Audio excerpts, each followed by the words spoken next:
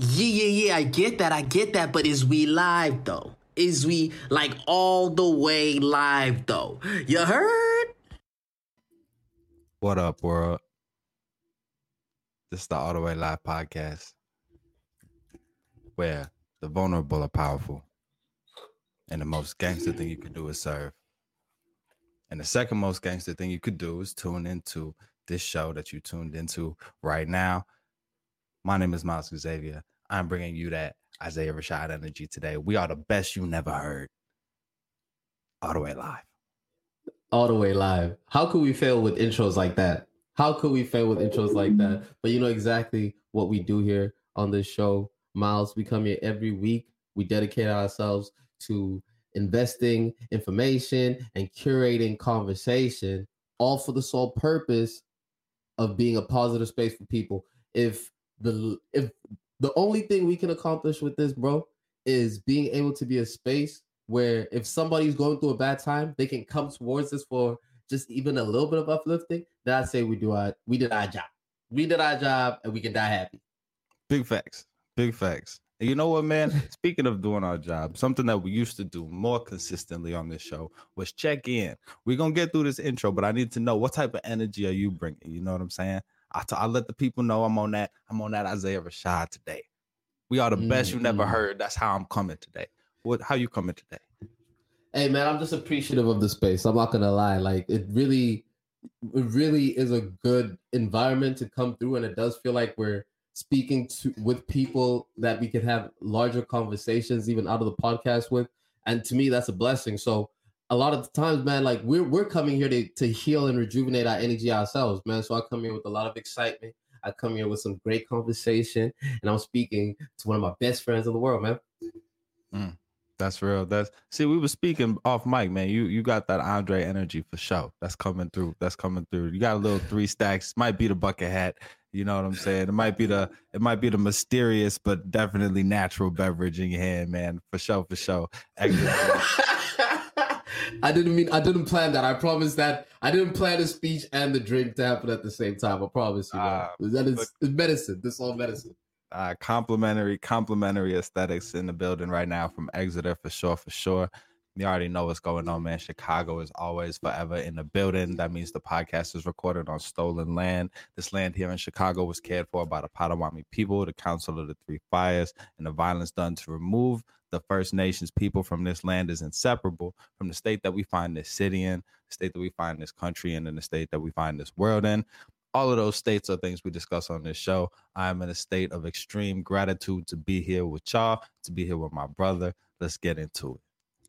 Thank you, sir. And always, we got to big up to everybody that is joining us, that is watching this. We're doing this live, you know what I'm saying? We grow this thing a piece at a time, man, one person at a time. And everybody's absolutely appreciated. So be sure to be commenting, be sure to be talking. We engage in these conversations with y'all. I believe with that, Miles, we can get right into the show.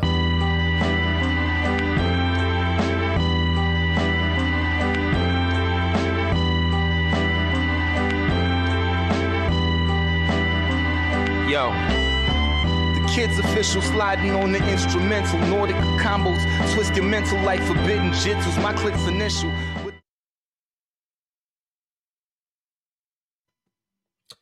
Now, Brother Miles, you know one of our favorite topics over here is hip hop, right? We love hip hop over here at the Live House, you know. And this week we saw the coming of two of hip hop's great coming together to free Larry Hoover, right? Now, the words free somebody are words that we toss around very loosely in hip hop. Everybody got to free somebody. Those are new words in hip hop. Definitely not. And that speaks to that it's not a new situation for us to be dealing with incarceration. You know what I'm saying? Hip hop comes from oppressed people, and oppressed people are often very close to the system of incarceration, and unfortunately, entirely too close to the system of justice. So I think it speaks to that proximity. You know what I mean? Yeah.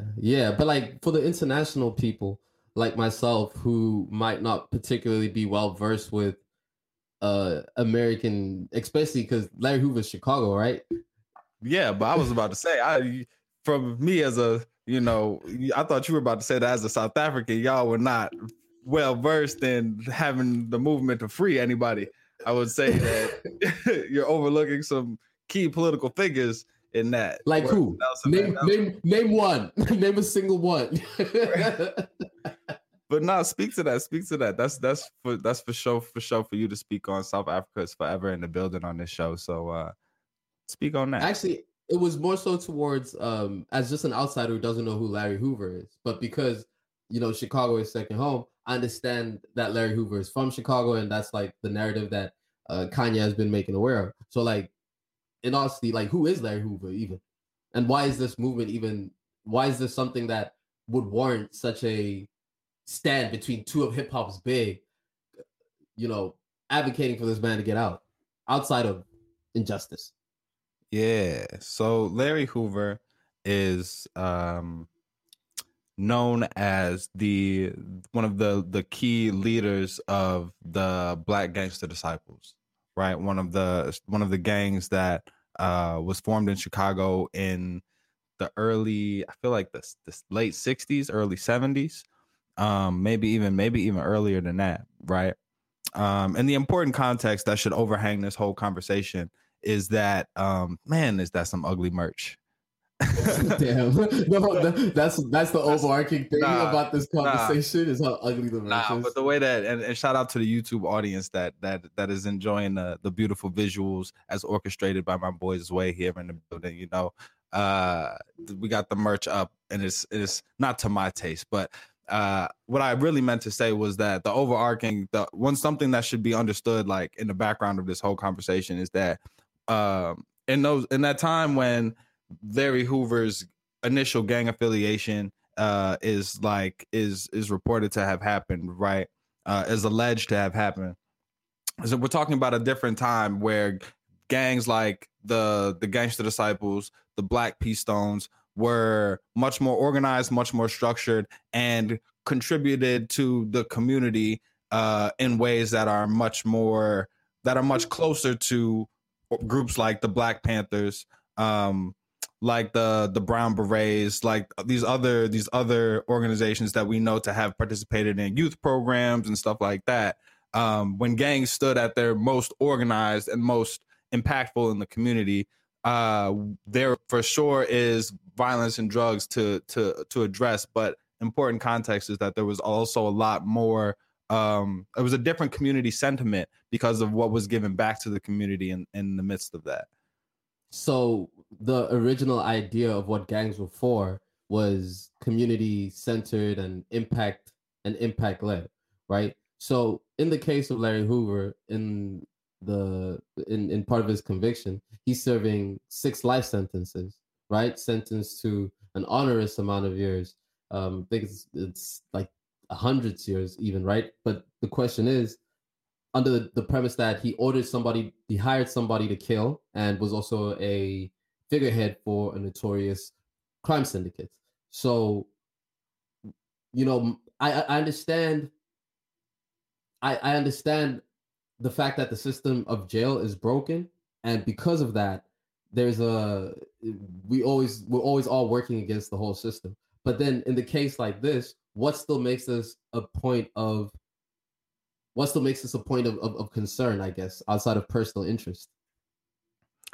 Well, I guess when you speak to the personal interests of enough people, you're speaking to community interest, right? And so that's the part of it, as you really, like, you summed it up really perfectly, right? Gangs were initially created as a mechanism to achieve stability, safety, and justice in communities that were not granted those things by the overarching white infrastructure, right?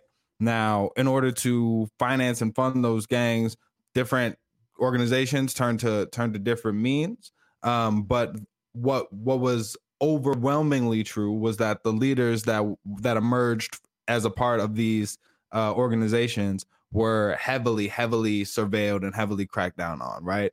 We saw that with Fred Hampton, who's the leader of the Black Panthers. We saw that with Jeff Ford, who's the leader of the Black P Stone Rangers. And we see that with Larry Hoover. And so when you speak to something we've said also before on this podcast is that when a young Black man starts to get some money, a lot of people eat. And when you speak to the movement, the massive movement and its entrenchment in hip hop, is that it's that ringing true. It's the complexity of this person started an organization that has since become to be notorious, as you've said, in the space of crime, but also the fact that there are so many people saying free Larry Hoover, the fact that there's this narrative and there's this fact that there's this community understanding that he was a valuable member of the community as an organizer, as somebody who could bring people together, and understanding that his messaging has changed. How much you buy into that, how much you believe that, how much you think that's just him wanting to get out of jail, his more recent statements denouncing violence and really emphasizing education, right? But I think there's a community of people that see him as somebody who was valuable to the space, right? And there's also a conversation to be had about the fractured nature, the uncontrolled, the unorganized nature of gangs as they exist today in Chicago, right? It's not really one set of BDs and GDs. It's a million block by block gangs that are completely unorganized. So what does it mean to bring somebody who might have some credibility in space and to who's talking about organizing education is the argument, I think, that you're asking for. Yeah. Now you're a big Chicago supporter and a supporter of Chicago community work. Did you see the Free Hoover show that Kanye and Drake put on, and would you go? No, I wouldn't go to. I'm still too scared of the vid. But I would say that, and I didn't see it. I thought about it. Was cool. It was cool, man. Oh, it was very cool. Dope. I'm glad you saw it. And you can speak a little bit more to it. But yeah, as somebody who is involved in violence prevention work, right, here in Chicago, there were some things about it that I was kind of like, and not the least of which was Larry Hoover, right? His affiliation and the concert being centered around him wouldn't have made me shy away from it if I felt like it was being done in a way that really could promote action and progress. But it felt more like, well, tell me about what it was. Tell me about what you saw. I mean, from just a basic view, right? It's Kanye putting on a show, and Kanye, obviously, it was a Kanye-based show that was featuring Drake, and that's how it was even sold as. It was a Kanye West show featuring Drake, and they at the Coliseum in LA, which is a open door, outside type of venue, right? Outside type of stadium. And Kanye is just a masterful creator of space and design and texture and audio. He's dope with it. He's dope with it. So the stage was essentially a white mountain type thing, like a small white hill in the middle of this whole thing. A lot of smoke around. It was really dope, and we'll pull up some images from it.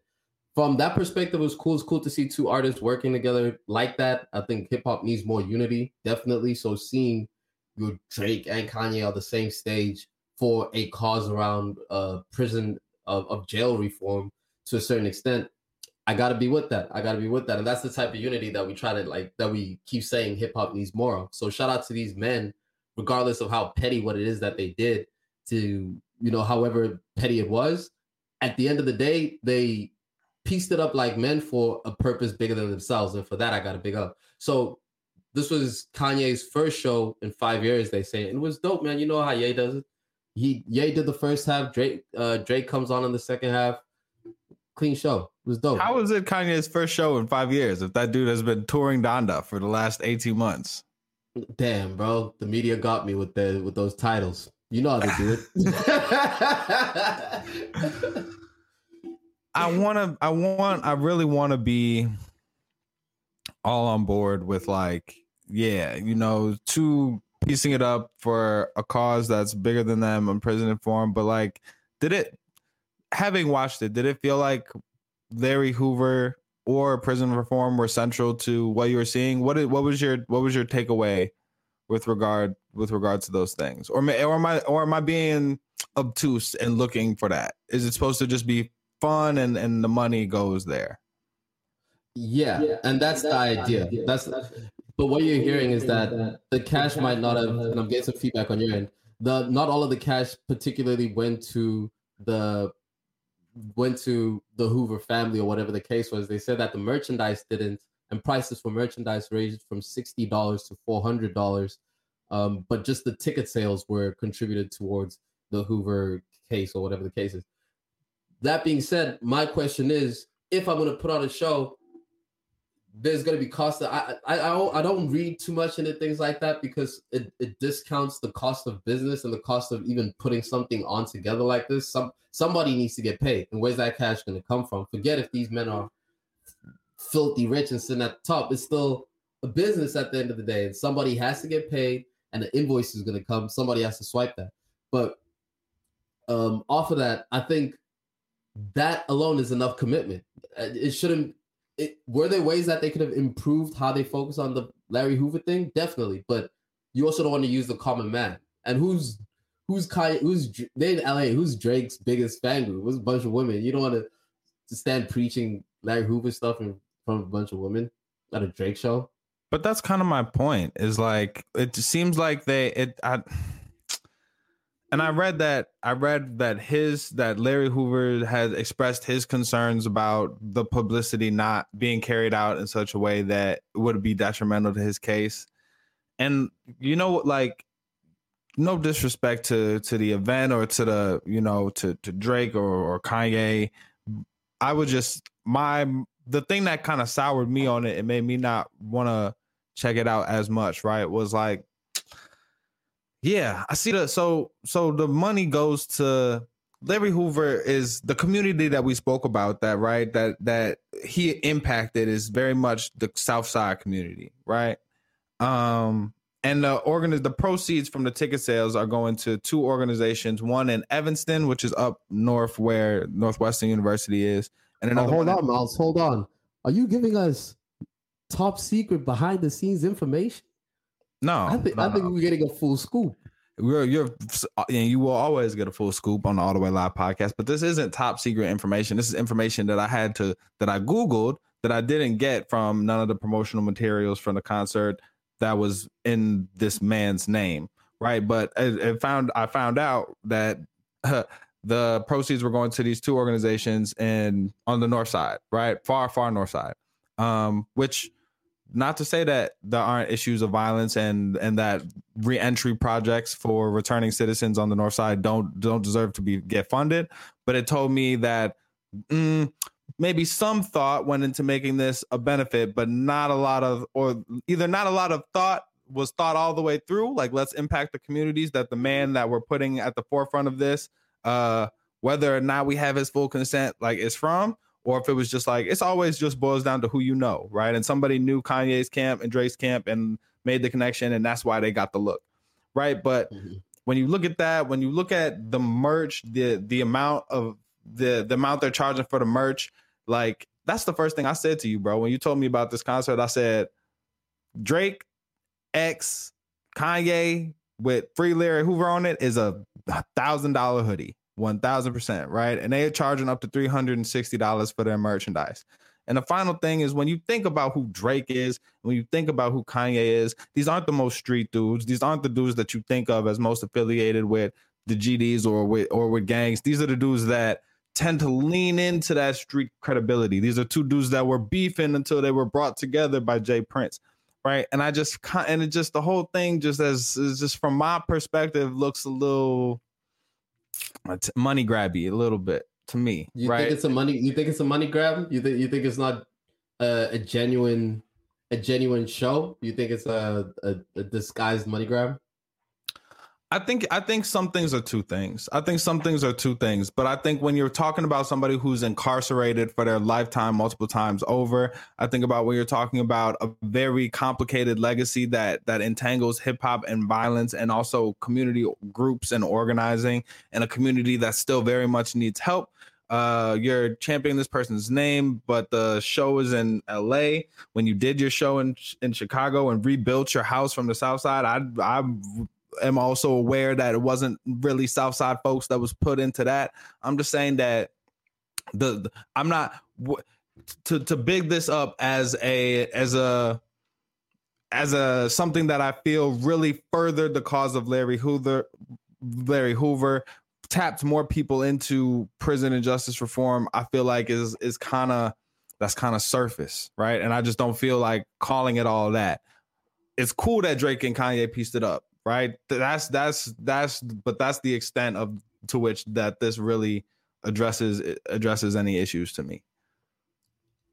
What would be what in your eyes would work as an actual something that could actually value? Because like, and I mean to say, I try not to expect perfection out of good intentions sometimes, especially at this magnitude, at this scale. You're standing at a place where you have to create an idea and then it has to be executed. And in the process of that execution, sometimes you're far removed from who gets to pick who the contractors are to work on the rebuilding of the house in Southside Chicago. Because all I'm saying is, or all you'd be saying, if you're from Kanye's perspective, is give that call like, yo, make that happen. I don't care how you make that happen. Make that happen. And that happens way too much to communities of color and disenfranchised, disinvested communities. Somebody with a lot more power that's only kind of thinking about them says, make that happen. I don't care how you make it happen. And that's what we have to stop allowing to happen, right? And articulating why. And without the consent of those communities, without asking, that's missed opportunities. When you don't involve the community, you missing opportunities every time to make it impactful, to maximize this, to make it more than just a Amazon Prime one-time concert show that sold a lot of merch. You know what I'm saying? Like that's exactly the point, is that it doesn't take too much to make this something that it could be powerful and worth the complex issues behind it and worth using this person's name, right? Make sure that those facts that I just was giving you are front and center, right? Like make sure that everybody who attends the show, thought about buying tickets, thought about buying merch, leaves there with the understanding that this person's life is forefront, and like the fact that this person is on trial, that we're contesting is that this person has been locked up for over 50 years after being locked up at a time when Black leaders were being specifically targeted by operations like COINTELPRO, it deserves another look. That's what should be at the forefront. And I don't feel like that it was, right? Yeah. And, we give big ups to the family that we be speaking to. We give big ups to the crowd that's listening with us at all times. Got some people in the building. I want us to have drops. That would be so dope. Do we still have drops on the show? Or do we become too professional? We can reintegrate the drops. Maybe not this episode right this second right now. You dig me? But we gonna bring it to you. We gonna bring it to you. Bringing back the drops. That's our Christmas gift to y'all, for sure. But you dig me, man? Yeah, I do. And off the back of that, right? We're discussing the Larry Hoover. We're discussing the Larry Hoover benefit concert. Larry Hoover being you said GD, correct? Yeah, Larry Hoover was one of the influential gang leaders of the Black Gangster Disciples, starting in the 1970s, and was incarcerated due to his involvement due to the violence that was associated with the organization, and now people are calling to re-examine his incarceration due to the circumstances both surrounding his arrest and his potential as a community leader and organizer.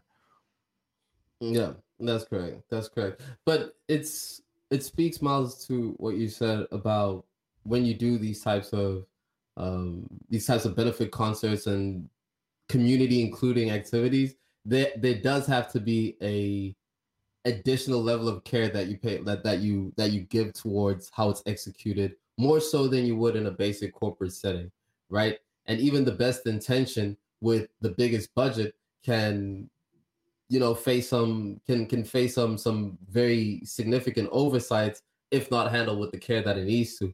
It's in the same way that when Jay-Z was on the NFL, when Jay-Z partnered with the NFL, we looked at that and we're like, really, this is what this Jay-Z NFL concert is?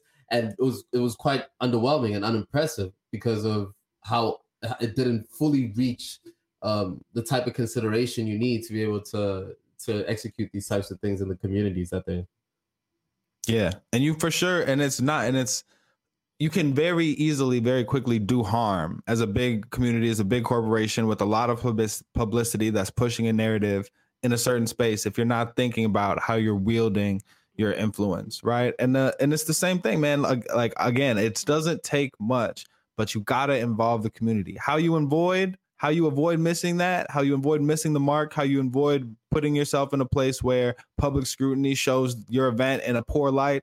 Involve the community, and don't try and I think part of the issue too is they're trying to keep up with this TikTok timeline, bro.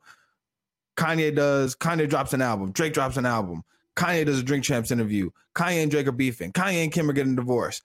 You know what I'm saying? Saying like, we gotta do the Kanye, Free Larry Hoover, Drake getting back together shit right now. We don't have time to talk to the community. We don't have time to figure out how to make this like, you know, the best thing that it could be, the most impactful thing, to really consider the issues behind it. We gotta catch this while it's hot. And I think that is to its detriment as well. To be fair, if I was somebody in jail waiting on my homies to put on a show, I would hope they put on that show expeditiously. I'll be like, bro, I promise we'll get back to the community. Hurry up. Put this thing together one time. Let's go. Okay, devil's advocate. If you already been in jail for near 50 years and you have one shot to really get people's attention, how well thought out do you want that to be? And who do you want to be at the helm of it? And you know what I'm saying? Like, you got all eyes on you one time in terms of your being in jail. And he even said, and if you're the organizer and the guy that you're putting, whose name at the forefront of it says, I'm feeling very uneasy about the way that this publicity is being approached, what is your responsibility to do then? If he says it, if I'm Larry Hoover and I say that I'm uncomfortable with it, yeah, you're definitely right. Let's everybody take a second, pace yourself in how you make these decisions, you know? Hey, bro. Hey, brother. I feel like we done give these people some hot content. Let's carry on with the show.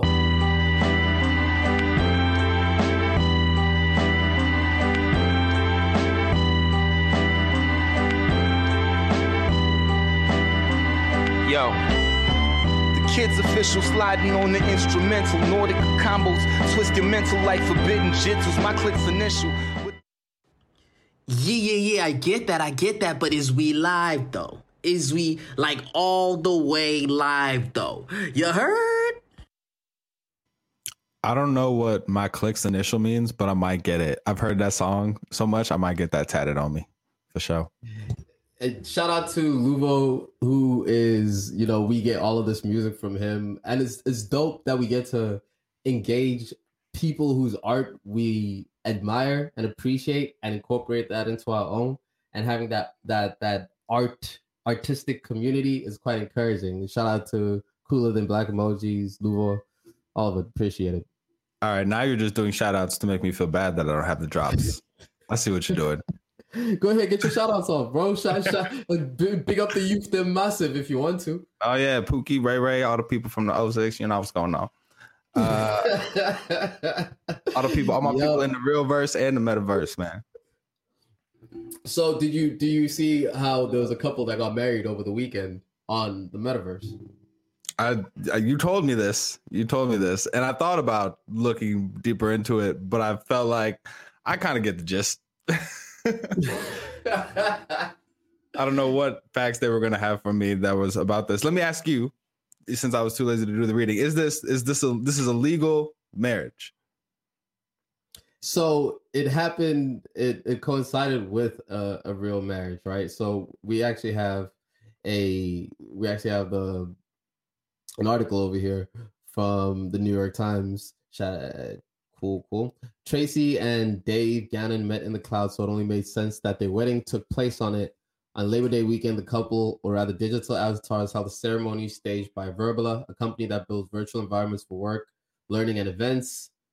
Avatar walked down the aisle. There you go. It was a real marriage. Did they say so much? I'm sure they said like this. So okay, that's creepy. We can take that down now immediately. Yeah, I don't need to see cartoon Jeff Bezos and Uma Thurman for not one moment longer. Please get that out of here.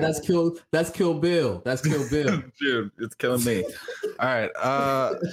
Yo, I think it's really interesting to see, like, was this I would love to know if they did like an actual in-person ceremony, or if they were like, nah, this is it. Show up online. Because in the context of COVID, that would make sense. You know what I mean? In the context of saving money, that would make sense. You could have a virtual open bar for days. Yeah, drink up. Cheers. We toasting every 2 minutes. You know what I'm saying? Yeah. Hope y'all appreciate the refreshments. We out here eating all the virtual food you want. Virtual waterfalls in the background. We on location. You know what I'm saying? Go crazy. It would be interesting to see how they carried it through. But the interesting thing about this is that there actually is the future that we headed towards, right? And everybody around this whole topic has been talking about the similarity that metaverse announcement has with obviously the Black Mirror episode. Life is looking really Black Mirror-ish, man. We turned that 2020 corner, and yeah, we in it for sure. We in it for sure. The future. So yeah, let me check your temperature on this. Like, when you think of the metaverse, when you think of like, once we get, let's jump over a couple of the immediate technological hurdles, right? Let's say that a decent amount of people are able to afford this VR headset, right? How do you feel about people starting to live their life and immersed in this virtual reality? So a part of it definitely is very telling of the human instinct of wanting to be efficient with technology, right? Like, that's a big thing. If you look at how we utilize this particular tool in our hand right now, holding a phone, my one hand is completely usable because I'm holding this technology. But this technology, while I'm using it, allows me to have an even higher technically standing brain capacity. I'm aware of all my directions, all my information, whatever the case is. But our access to it is still inefficient. So if you're up on scholars like Yuval Noah, right, talking in Sapiens about the process of how we improve our tools, especially those built around communication. And the same thing happens too if you're reading, like, let's say you're Richard Dawkins, who talks about the selfish gene and how our innate drive as a society is to become more efficient. Right? We want to become more efficient in the tools that we use, especially those that are based around community. Again, that's what's happening here. So when you see things like Neuralink coming through, it only really is speaking to the fact that this technology here is the biggest changer that we've seen. It's a technological revolution, and it's now inefficient, but we need now to get it into our systems to some extent so we can live in it, as opposed to have to use our hands to be on it. Wow, you sound like you're all in. You sound like you are ready to replace your hand with your iPhone and become a cyborg. Like, you ready. So the cool thing about that too is because we know some cool folks. Shout out to James Kim, one of our friends, back in 2011 was working as a developer for Motorola, and they were working on a chip that you can insert onto the skin, a biochip that stays onto the skin that can speak towards different access points, key points, that type of thing, right? that's real, and they were developing it before. Shout out the comments. No, Big Chills is that guy in the comments, yo. But he did throw in there too that someone bought some land in the metaverse to be neighbors with Snoop. So we'll circle back to that. But shout out to the engagement, yo. Fantastic. And yo, listen, and we, this is always an open conversation here at the All the Way Live podcast, man. So jump into the chats, get it. It's lit. Definitely. I wouldn't say I'm all in, but I understand the instinct behind it, which to me then makes it obvious in where it's going to. But I think the creepy thing for all of us is when we think about the way it was presented, and also it's presented by Mark Zuckerberg and Facebook, and quite frankly, that's the wrong messenger. They're kind of creepy, those guys. No offense. I appreciate you. I appreciate you bringing in a little bit of that fear that's kind of associated with this next leap, as you describe it, right? For like human progress. And to me, I don't know, man. Maybe I'm a old school, stick in the mud, don't want to progress. Stick in the where? Stuck in the mud, what I'm saying? Okay. Like maybe I'm just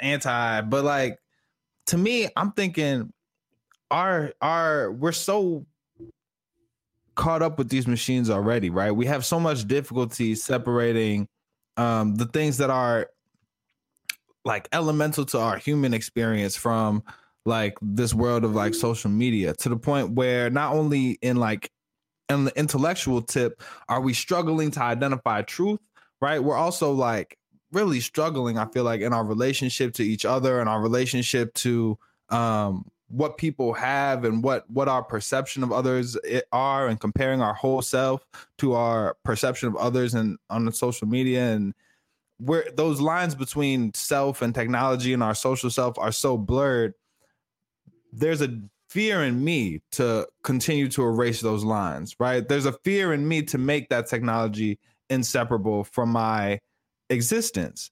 And it goes beyond, Mark Zuckerberg being a creepy dude, which he is. But it's this thought that how often will I engage with, and how difficult does it become to convince people to care about things like global warming, climate change, when now I'm simulating fresh air, I'm simulating time outside, observing nature, I'm simulating, human interaction even, right? And I'm confronted with this artificial reimagining of everything that is around us in the world. And is it not important for me to still be grounded in not the metaverse? And part of that fear that you have speaks towards how these social media platforms like Facebook have been run in the past, right? One of the biggest criticisms that we know of Facebook is that although you cannot blame them for particularly starting conflict, they create a system and they run a platform that essentially that essentially can facilitate it, and it can assist in it, and they do very little to be able to hold people back from letting those things go awry. We saw that in January 9th in the US. You're seeing that in Somalia. That's happening over there. You're seeing it in Myanmar in 2017, where the Facebook system essentially did nothing to stop their platform being used as a driving force of being able to instigate conflict. And Cambridge Analytica and seeing all of those. Don't be like our parents with this new wave of tech. Our parents hated on Facebook. They're actually not crypto. But that's real, right? So in the sense that the way that these technology companies have treated us, especially Facebook, which is the biggest, there's distrust from the jump. And that's also part of why we say Zuckerberg is creepy, because creepy is a strong word to call another man. That's a very heavy word to call another man. But when we say creepy, we're speaking of the various data security infringements that they've made that have shown that they do not prioritize the mental well-being of the people that are using it. They're not stopping their systems from being used for spreading hate crime, leaning deeper into an algorithm that would rather promote ideas of conflict other than ideas of or other than just generic algorithmic engagement with the platform. So that is where that fear comes from. But if you don't look at the metaverse as like this world where we are living online and we're separated from real life, I would say that we already are living in it. It's just that we're using an inefficient device to be able to access it. Have you used Google Street View on your phone? Of course. Street View is lit, right? You take your phone, you do a 360 spin of your environment, you look into your phone, and you see hovering over the street that you're on an augmented arrow that you follow through, right? That's some dope technology. It looks cool. That stops working when you put your hand down.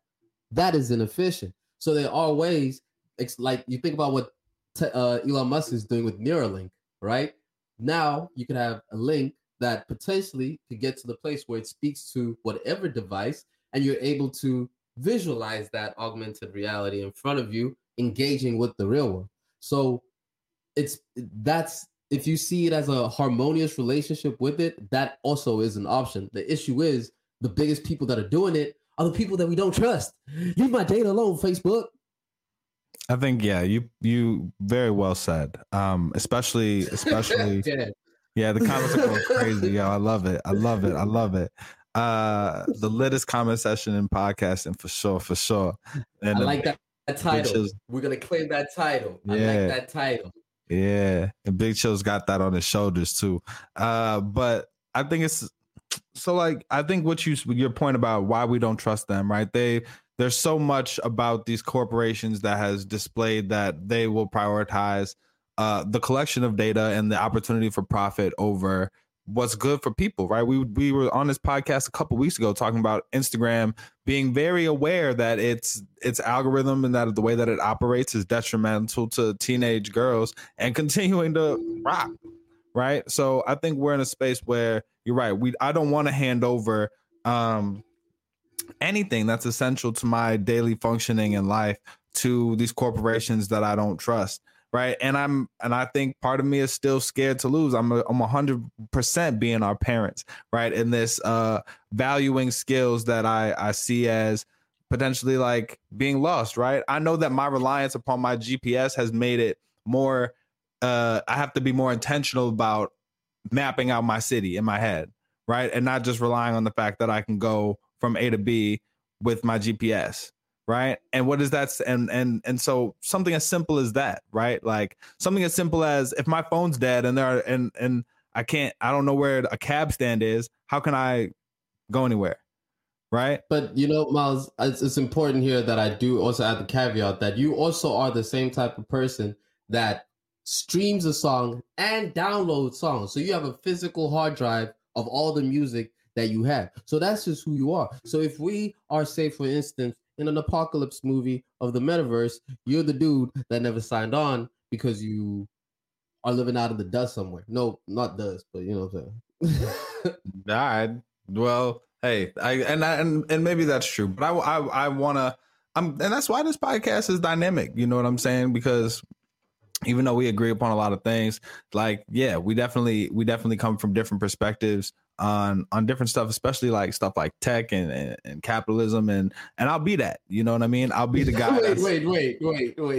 You're not gonna paint me. What view do I have on capitalism before you separate our views? I think I tend to lean further left. I think you tend to have more faith in capitalism operating as a mechanism to lift up people, whereas I tend to look at capitalism as a very I tend to be more skeptical. But I would say, yeah, man, I'll be that guy that's the tinfoil hat guy on the tech stuff, because it's one thing, like you perfectly put it, I don't trust these corporations, and the other thing is there's so much. The greatest moments of my life, some of the most meaningful moments of my life have been spent away from technology. And I don't know how to perfectly articulate that. And I'm not prescribing that to everybody else.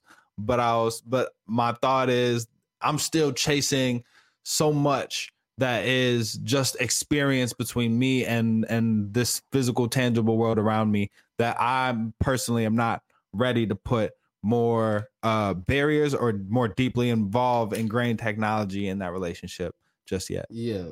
But the cool thing about it, though, obviously, is the medical advancements that things like Neuralink is solving. They're looking to be able to address things like Alzheimer's, Parkinson's disease, ALS, that type of thing, right? So that'll be a very cool product of it.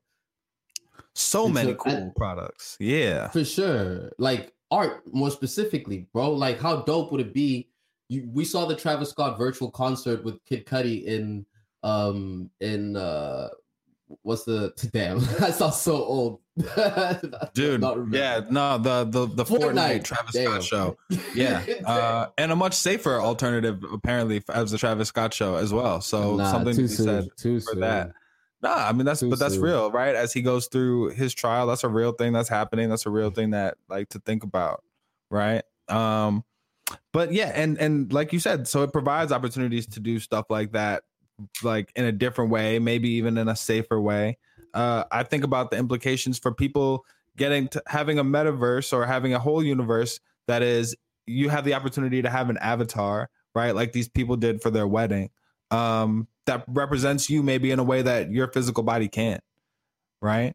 And the opportunity to live your life out like that, I think is really beautiful. And for people to learn how to engage with the person that people want to be, right? With all the security concerns that might come with that. But also, yeah, man, I think there's a lot about this technology that will expand opportunities for people to be themselves, for people to be creative, for people to engage in business, for us to be less ableist and ageist and discriminatory. But we also just got to think about the other stuff that comes with it too, man, you know? Yeah.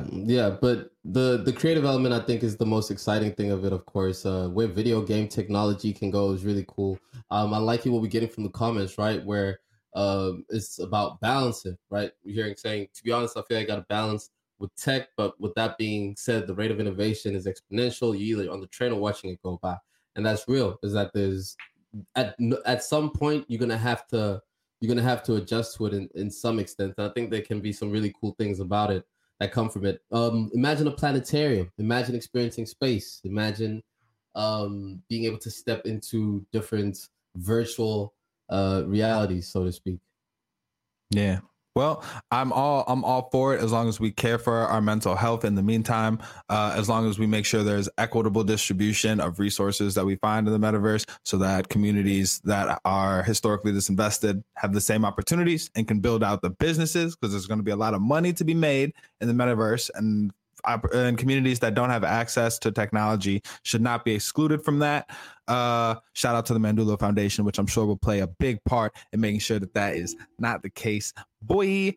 And yeah, man, I think people should be able to live in a world and run around how they identify, especially if you identify as digitally married or as Snoop Dogg's neighbor. You know, Mal, sometimes on the show, we are asked to recommend something, and when people recommend it, we review it. True. This week we got a similar such thing. Let's get into it.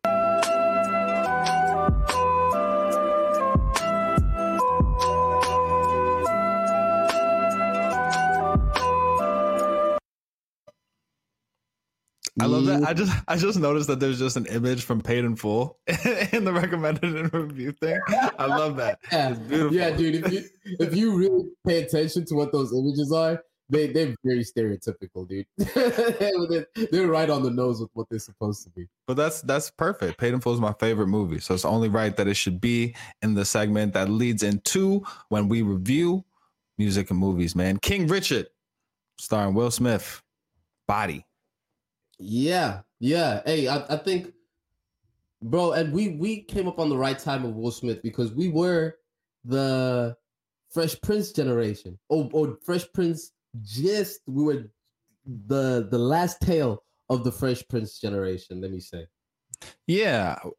We were the generation that didn't so much watch it live week to week, but we got the reruns heavy, right? Big rotation of Fresh Prince always in my household, right? It was Fresh Prince and Martin was always was a staple when I could get the TV on. For sure. And we talking Cousin Skeeter days. We talking we're going all the way back when we talking Fresh Prince days off of Nickelodeon. Yo, so let me ask you a black ass question. How much TV were you allowed to watch during the week? My mother was a teacher, bro. I didn't get that type of luxury, to be honest. Over the week, not much, but also don't forget I spent a lot of time in boarding school, so that takes away all that TV element of it. But it sounds to me like you were on a tight strict. Parents ran a tight ship. How much TV were you allowed? Ran over a tight ship. I was not allowed to watch. I was not allowed to have the TV on. Monday, Tuesday, Wednesday, or Thursday after school. Wait, Monday, Tuesday, or Thursday? He's like, that is many of the days of the week, my guy. Yeah. I was gonna say, why did they just say all week? What day did they give you? Yeah, that's what it was. So on weekdays, on school nights, essentially, I wasn't allowed to watch TV, minus Sunday, which is technically a school night, but I was allowed to watch. And I spent many a night watching Nick at Night, Fresh Prince, for show. You know what I'm saying? Damn, Miles. Yeah, I really glowed up when I had a TV in my room with my own remote. Oh, bro, it was. Oh man, we're going in. One day on the podcast, we'll tell the story of how I campaigned for 2 years to get a TV in my room and got it taken out 4 days after I got it put in my room. Set up my Nintendo, got taken away on punishment. Never got a TV in my room again. Yeah. So any odd time I got to watch The Fresh Prince in an enjoyable, comfortable setting was very meaningful to me, and that did for sure kick off my appreciation of Will Smith. Both Fresh Prince as the show and Fresh Prince as the rapper. Man, I remember some of the of course the theme song, but Parents Just Don't Understand, Nightmare on My Street. That some of those early Fresh Prince, Jazzy Jeff Jones was my introduction to hip hop as well. There's big Will Smith appreciation over here. Bro, you know what I think? You know what I think hip hop does? Not, and I'll say hip hop because Will Smith is part of hip hop culture. What hip hop does too much is we make it cool to hate on somebody as a default response to their thing. We're very quick to be like, oh, he washed up, he made trash movies, which is some of the critique that we would hear about Will Smith, right? Oh, he doing all of this stuff, all this new stuff that he's doing with blogging and be the dad on TikTok, like all of that, right? Like I get that, but this man is a legend, a living legend, right? This dude, Will Smith, is that guy, dog. Before Jamie Foxx was that guy. Will Smith was that guy. Will Smith, since Denzel, Will Smith has been that guy. Touching on I'm Robot, I Legend, this dude named two movies. Ran out of gas. Woo! It's all right, champ. I'll take it from here. Ali, 6 Degrees of Separation. You know what I'm saying? You might have seen him in The Pursuit of Happiness. You know what I'm saying? You might know my guy from what else is Will Smith in, man? That's pretty solid. Hitch, bro. Hitch. People forget that Miles used to think he was Hitch for a good 3 years of his life. So I'm gonna give you a moment to elaborate upon the accuracy of that statement. Was I not nice with the assists?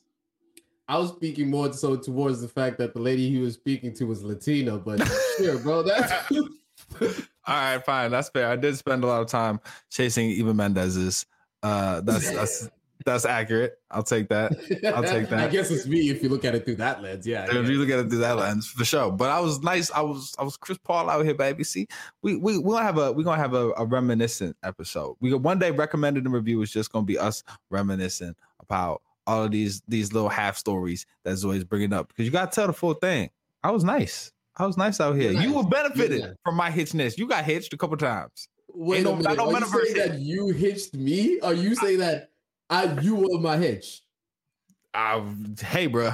I'm saying for sure that there was definitely some Allegra Coles, and there was definitely some situations that was eased on into. You know what I'm saying?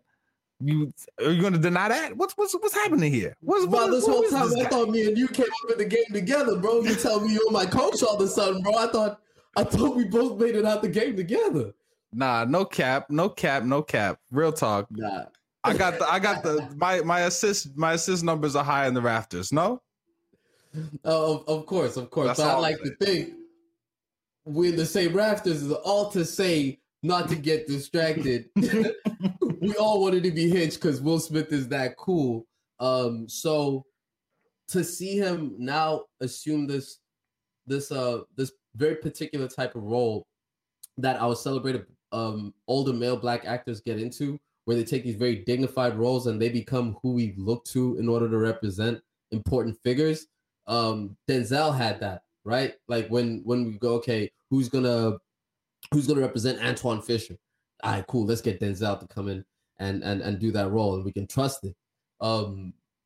Same thing now that we're going to see with Will Smith taking on this. And I think besides chasing the big Hollywood movie like Aladdin, you know what I'm saying? But like, it is what it is. That's the game. This type of role, I think, always leaves me with so much appreciation for the craft that this man does. And I think that's part of why the culture struggles so much with where to put Will Smith, right? Because the same guy who played Ali played Genie in Aladdin 2 years ago, right? It was blue for the entire movie. So I think there's not that actors shouldn't be able to spread out and have range and be able to do kids movies and do fun stuff. But I think Will Smith's catalog is so eclectic that there's definitely joints that are missable for somebody in there, right? And when you can so easily point to movies that, nah, not for me. Focus, maybe not for me. Focus was cool, bro. Focus was decent, cool. But I'm saying I could see how a lot of people could just be like, After Earth, not for me. You know what I'm saying? Concussion, not for me. And when there are so many when he's stretching his catalog to try and bring different types of movies, maybe they don't hit, you do leave yourself open to a lot more criticism and being written off, right? Yeah. I think hip hop struggles to allow people to age into something different, right? I think we want, in much the same way that Denzel is successful, because we can always look to him to bring a certain machismo, a certain gravity to a role.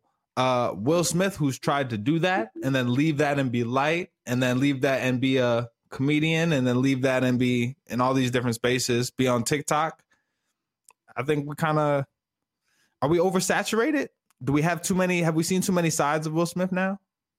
I wouldn't, I think from a consumer perspective, I could say that, but from a business perspective, there's no way that I wouldn't encourage somebody who's and this is his business, to go out and get every single coin that he can. If it's there for the taking, then sir, by all means, rack them coins up. It goes to what we speak about. When a black man makes money, a lot of people eat. So, and he seems like the type of person who gives out game very freely, recently dropping his autobiography, right? So any type of man like that, that's all about giving out game. And if you want to be a genie, so be it. Jay-Z made 2 double discs with R. Kelly. We don't look at those albums. Well, that'll be the last time that is ever mentioned on the podcast. Was that not a money grab? We saw it. It was still nasty. Fresh off a tape. That's gross. But yeah, so I feel what you're saying, man. I feel, and to the point of the conversation we were just even having about the metaverse not getting left behind, you see these opportunities, you see these new platforms, and you're either on board or you're watching it pass by. So for him to jump into the Instagram, the TikTok space, speaks to somebody who is still hungry, right? Who still wants to contribute something to the culture. And I think that that's beautiful. But I think that all of that speaks to the space of uncertainty that we're at with Will Smith. I think there was a time when, whether it was Bad Boys or Independence Day, right? Our butts were going to be in the seats for whatever Will Smith movie was dropping in July. Men in Black, right? The first one, right? Like, and I think now we're in a space where we're not so sure we're going to have a good time as we were in the early 2000s with Will Smith, right? And I think that is where we find him taking on this role as King Richard, in a space where I don't know if I would say he has something to prove, but he is in an opportunity to win people over with a good performance, or to lose a lot of people checking for him if it had been not good. And he's the right person to do this role, especially because of how sensitive of a matter this is, right? And when I say sensitive, this character of a very strict black male, like, father and role model, in the drive for the success of their children, tends to go checked, no matter which iterants you see of it, right? You see the same thing. They said the same thing to Sean Porter's father after Sean Porter's father after the fight recently. The same thing to Big Baller Brand, right?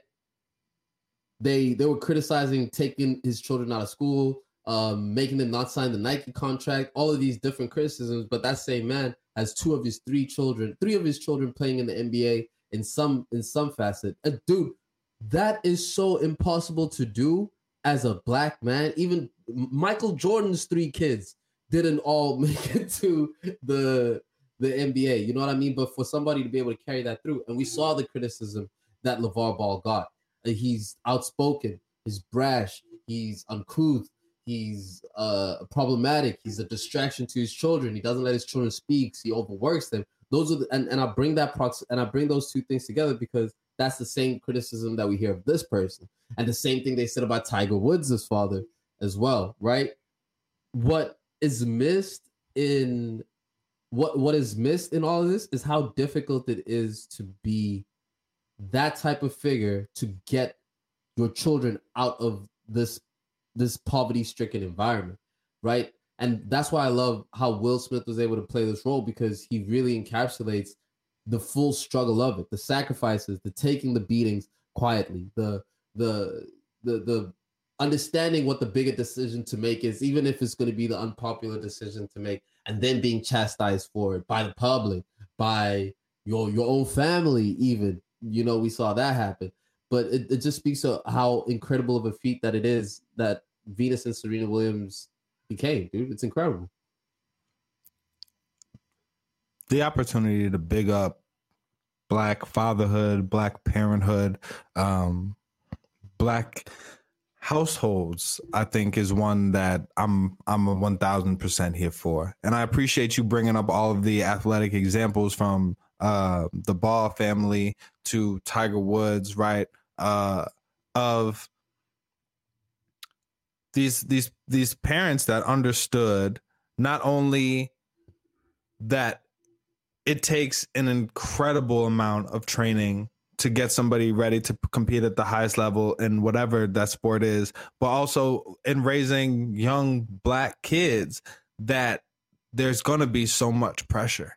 There's going to be, you're not only playing for you, right? And that's something that is echoed in the movie when Richard is talking to Serena, right? Or no, Venus, and saying, you're not just playing for you. You know, every little Black girl that sees you has the opportunity to see herself in you. And how do you prepare someone for that as a child, right? And is it right to? And to have a movie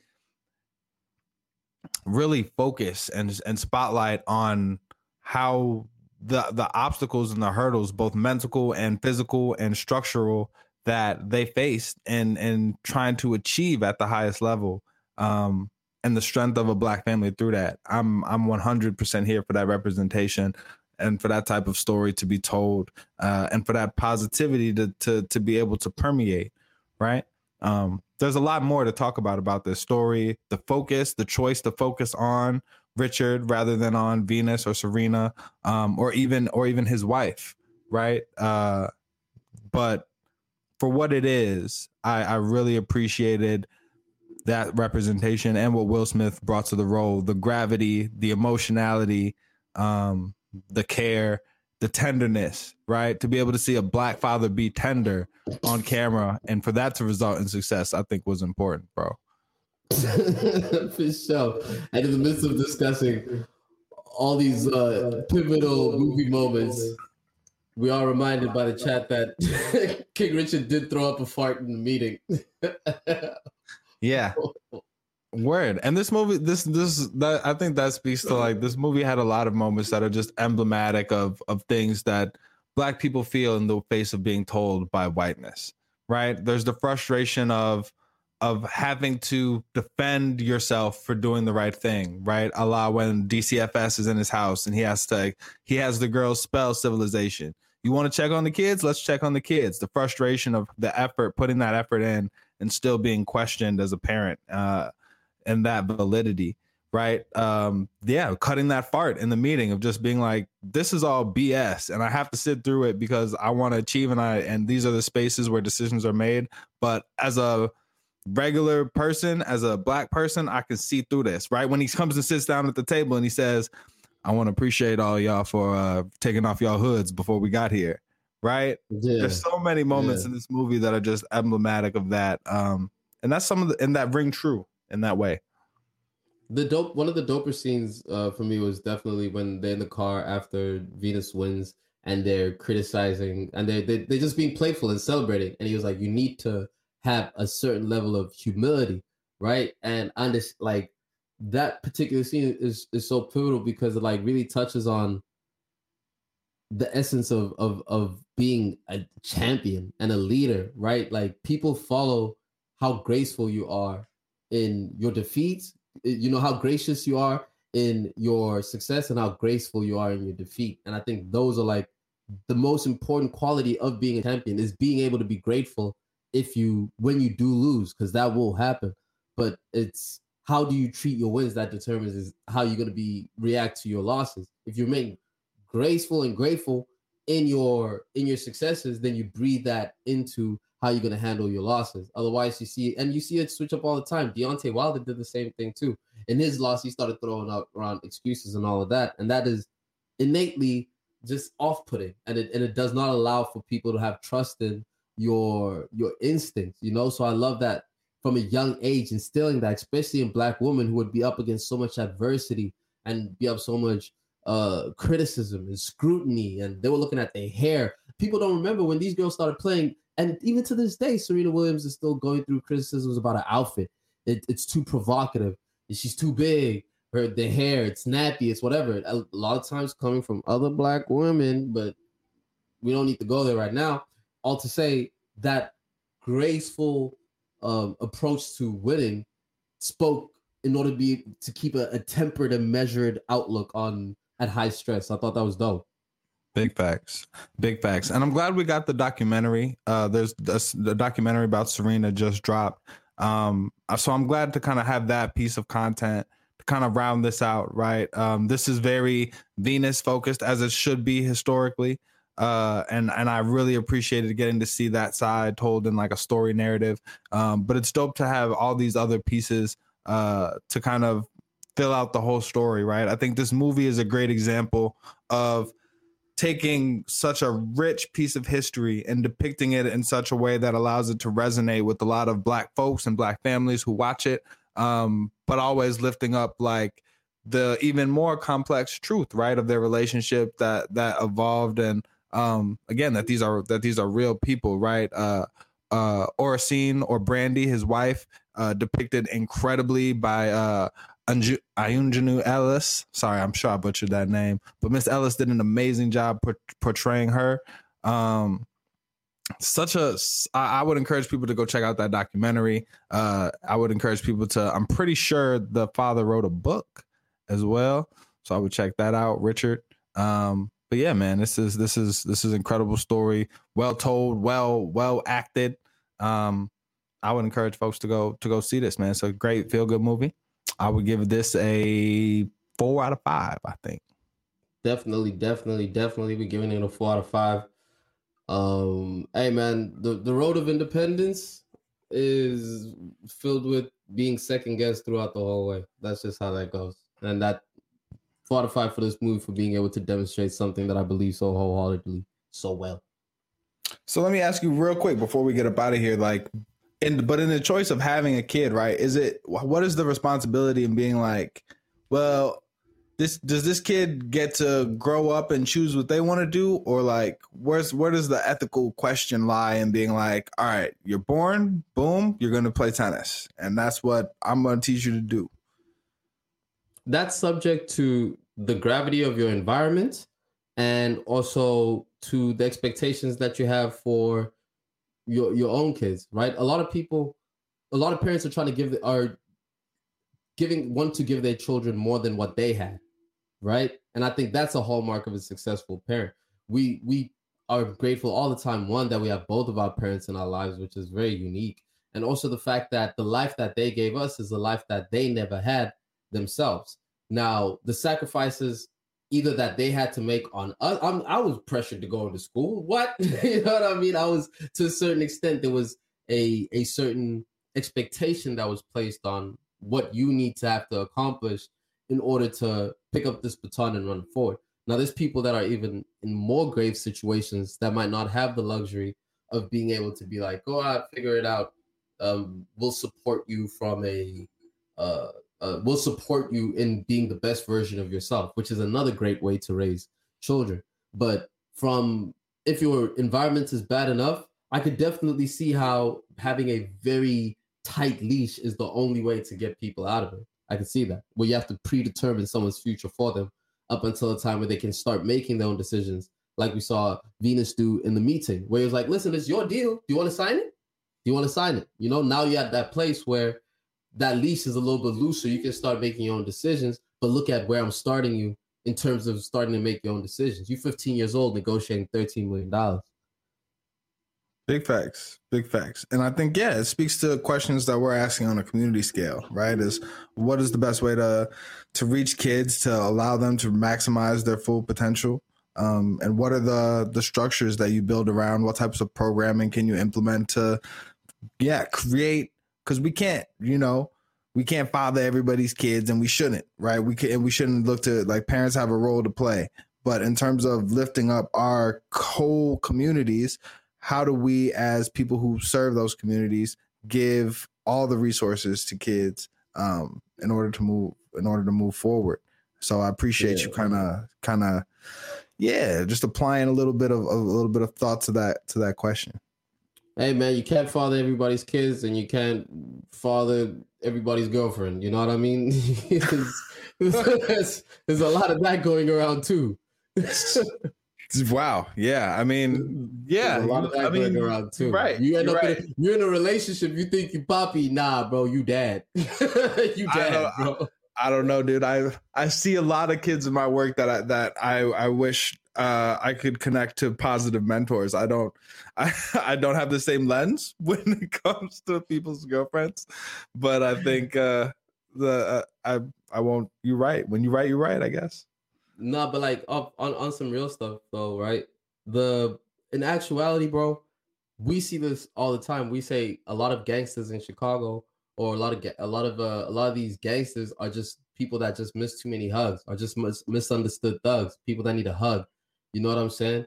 So having a father figure, the presence alone sometimes is even enough to. You don't have to become a Serena Williams. You could just do something that brings you joy. You can be able to give your family even a little bit more than what they had, the comfort of stable income, the access to new sides of the world and information and things to enjoy. You know what I mean? So that's the big thing, is that the dads are not in the house.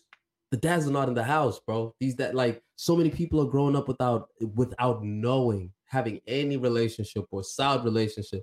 Pop's done left. He doesn't care, doesn't check in. And that's the reality for so many people. And that there's no way you can speak about how bad what's happening in Chicago is, or how bad what's happening in the hoods that we're in is, without addressing the fact that, where's everybody's dad?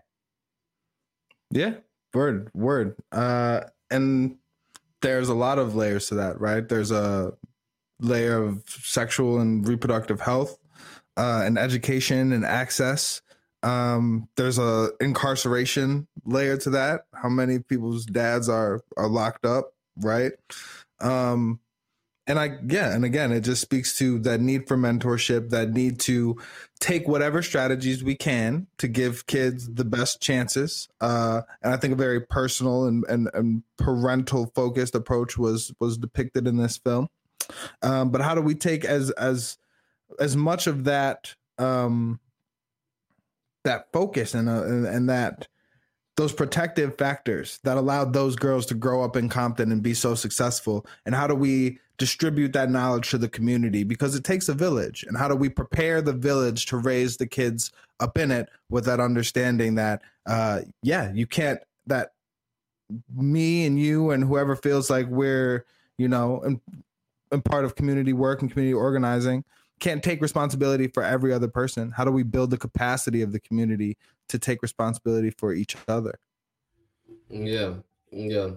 That is the big question. And a lot of the times, man, it does really come through with people who have an interest and a network, and they just bring the interest into communities where people might not have that, or take kids from those communities and expose them to your interests. It could be flying, it could be golf, it could be whatever it is. It's just a matter of being able to expose somebody to a reality that they can envision in themselves. And if you've motivated that person to want to go get it out themselves, then you've changed somebody's whole life like that, right? A lot of the times we're seeing that the trauma that these kids are facing is limiting what they can even see about what they can be. They don't know that you can, they don't know that you can build a life that you actually want. You can create your reality. You can envision a life for yourself and probably find a pathway to take it. Now, is it going to happen exactly how you want it to? Now that's